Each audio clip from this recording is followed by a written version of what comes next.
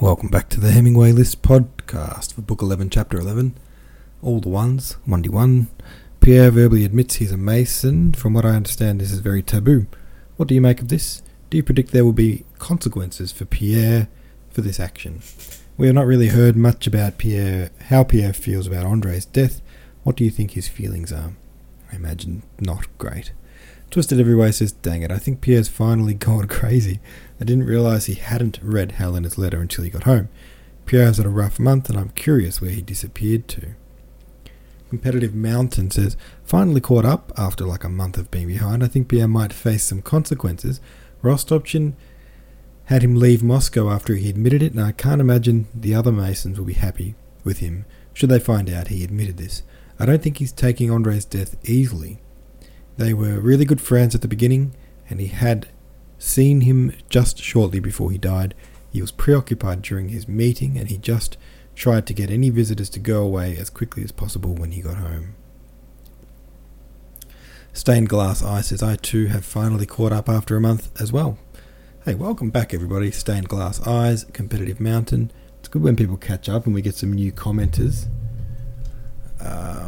He's definitely suppressed everything he has seen and become aware of in the past few chapters.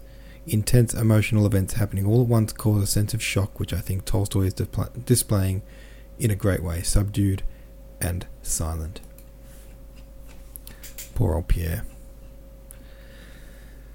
Having a heck of a bad month, old Pierre. You know, not as bad as some, he's not dead, but still, you feel for him. Alright, we're going to read the next chapter, which I believe is chapter 12. Is that right? Wait, which one did we just read? We read chapter 11. Yeah, okay, yep. Alright, chapter 12. The Rostovs remained in Moscow till the 1st of September, that is, till the eve of the enemy's entry into the city. After Petya had joined Obolensky's regiment of Cossacks and left for Belyaturskov, where that regiment was forming, the Countess was seized with terror. The thought that both her sons were at war had both gone from under her wing, that today or tomorrow either or both of them might be killed, like the 3 sons of one of her acquaintances, struck her that summer for the first time with cruel clearness. She tried to get Nicholas back and wished to go herself to join Petya, or to get him an appointment somewhere in Petersburg, but neither of these proved possible. Petya would not return unless his regiment did so, or unless he was transferred to another regiment on active service. Nicholas was somewhere with the army, and had not sent a word since his last letter, in which he had given a detailed account of his meeting with Princess Mary. The Countess did not sleep at night, or when she did fall asleep, dreamed that she saw her sons lying dead. After many consultations and conversations, the Count at last devised means to tranquilize her. He got Petya transferred from Obolensky's regiment to Bezykov's, which was in training near Moscow. Though Petya would remain in the service, this transfer would give the Countess the consolation of seeing at least one of her sons under her wing, and she hoped to arrange matters for her Petya so as not to let him go again, but always get him appointed to places where he could not possibly take part in a battle. As long as Nicholas alone was in danger, the Countess imagined that she loved her firstborn more than all her other children, and even reproached herself for it, but when her youngest, the scapegrace who had been bad at lessons, was always breaking things in the house and making himself a nuisance to everybody, that snub-nosed Petya, with his merry black eyes and fresh rosy cheeks, where soft down was just beginning to show, when he was thrown amid these big, dreadful, cruel men who were fighting somewhere about something and apparently finding pleasure in it, then his mother thought she loved him more, much more, than all her other children. The nearer the time came for Petya to return, the more uneasy grew the Countess. She began to think she would never live to see such happiness. The presence of Sonia, her beloved Natasha, or even her husband, irritated her. What do I want with them? I want no one but Petya, she thought. At the end of August, the Rostovs received another letter from Nicholas. He wrote from the province of Voronezh, where he had been sent to procure remounts, but that letter did not set the Countess at ease. Knowing that one son was out of danger, she became the more anxious about Petya. Though by the 20th of August nearly all the Rostovs' acquaintances had left Moscow, and though everybody tried to persuade the to get away as quickly as possible. She would not hear of leaving before her treasure, her adored Petya, returned. On the 28th of August he arrived. The passionate tenderness with which his mother received him did not please the 16-year-old officer.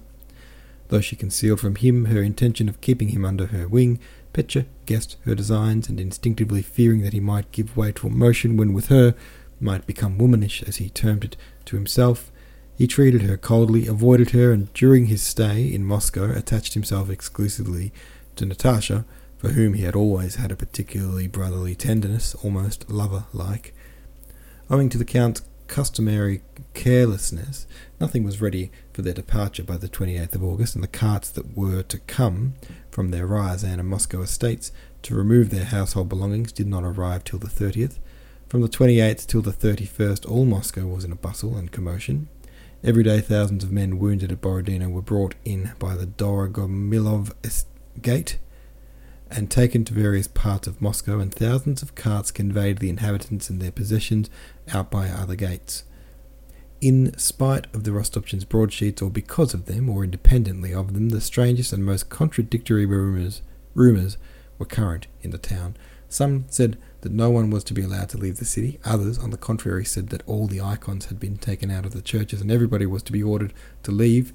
Some said there had been another battle after Borodino at which the French had been routed, while others, on the contrary, reported that the Russian army had been destroyed.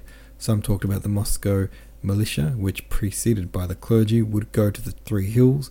Others whispered that the Augustin had been forbidden to leave, that traitors had been seized, that the peasants were rioting and robbing people on their way from Moscow, and so on.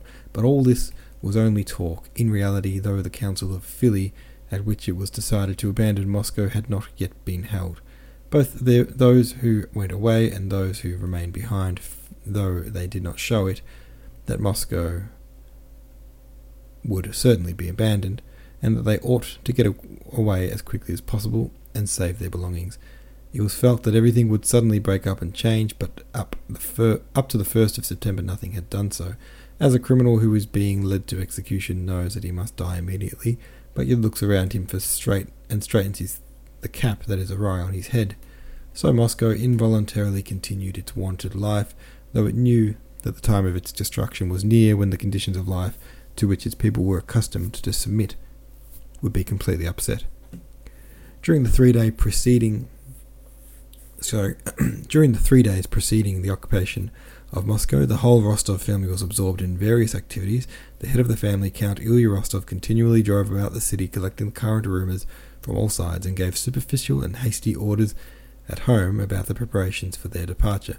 The Countess watched the things being packed, was dissatisfied with everything, was constantly in pursuit of Petya, who was always running away from her, and was jealous of Natasha, with whom he spent all his time. Sonia alone directed the practical side of matters by getting things packed, but of late Sonia had been particularly sad and silent. Nicholas's letter, in which he mentioned Princess Mary, had elicited in her presence joyous comments from the Countess, who saw an intervention of Providence in this meeting of the Princess and Nicholas. "I was never pleased at Bolkonsky's engagement to Natasha," said the Countess, "but I always wanted Nicholas to marry the Princess, and had a presentiment that it would happen. What a good thing it would be." Sonia felt that this was true, that the only possibility of retrieving the Rostovs' affairs was by Nicholas marrying a rich woman, and that the Princess was a good match. It was very bitter for her, but despite her grief, or perhaps just because of it, she took on herself all the difficult work of directing the storing and packing of their things, and was busy for whole days. The Count and Countess turned to her when they had any orders to give.